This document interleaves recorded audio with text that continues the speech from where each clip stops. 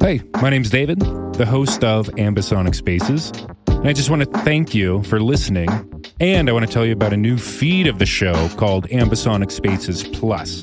If you're a sound designer, work in game audio, if you're a field recording enthusiast, or just want to support this podcast, check out subscribing to the Patreon page, Ambisonic Spaces Plus. There you'll be able to gain access to listen to episodes in spatial audio. All you need is some AirPods that support head tracking and the Patreon app or Safari. Just connect your AirPods to their device, turn on head tracking, and listen through Patreon. The sounds dynamically change around you as you move your head. Super cool and a very immersive experience. You'll also have access to download assets to use for your game audio projects in engines like Unreal and Unity, or use them for sound beds for any project that you have. And finally, as a Patreon, you can import the RSS feed into Apple Podcasts and listen through spatial audio there as well. Is it possibly the first ambisonic spatial audio dynamic head tracking podcast ever? Perhaps. But check out the free samples on Patreon to hear for yourself. Links in the description. Find out more at ambisonicspaces.org. Thanks for listening.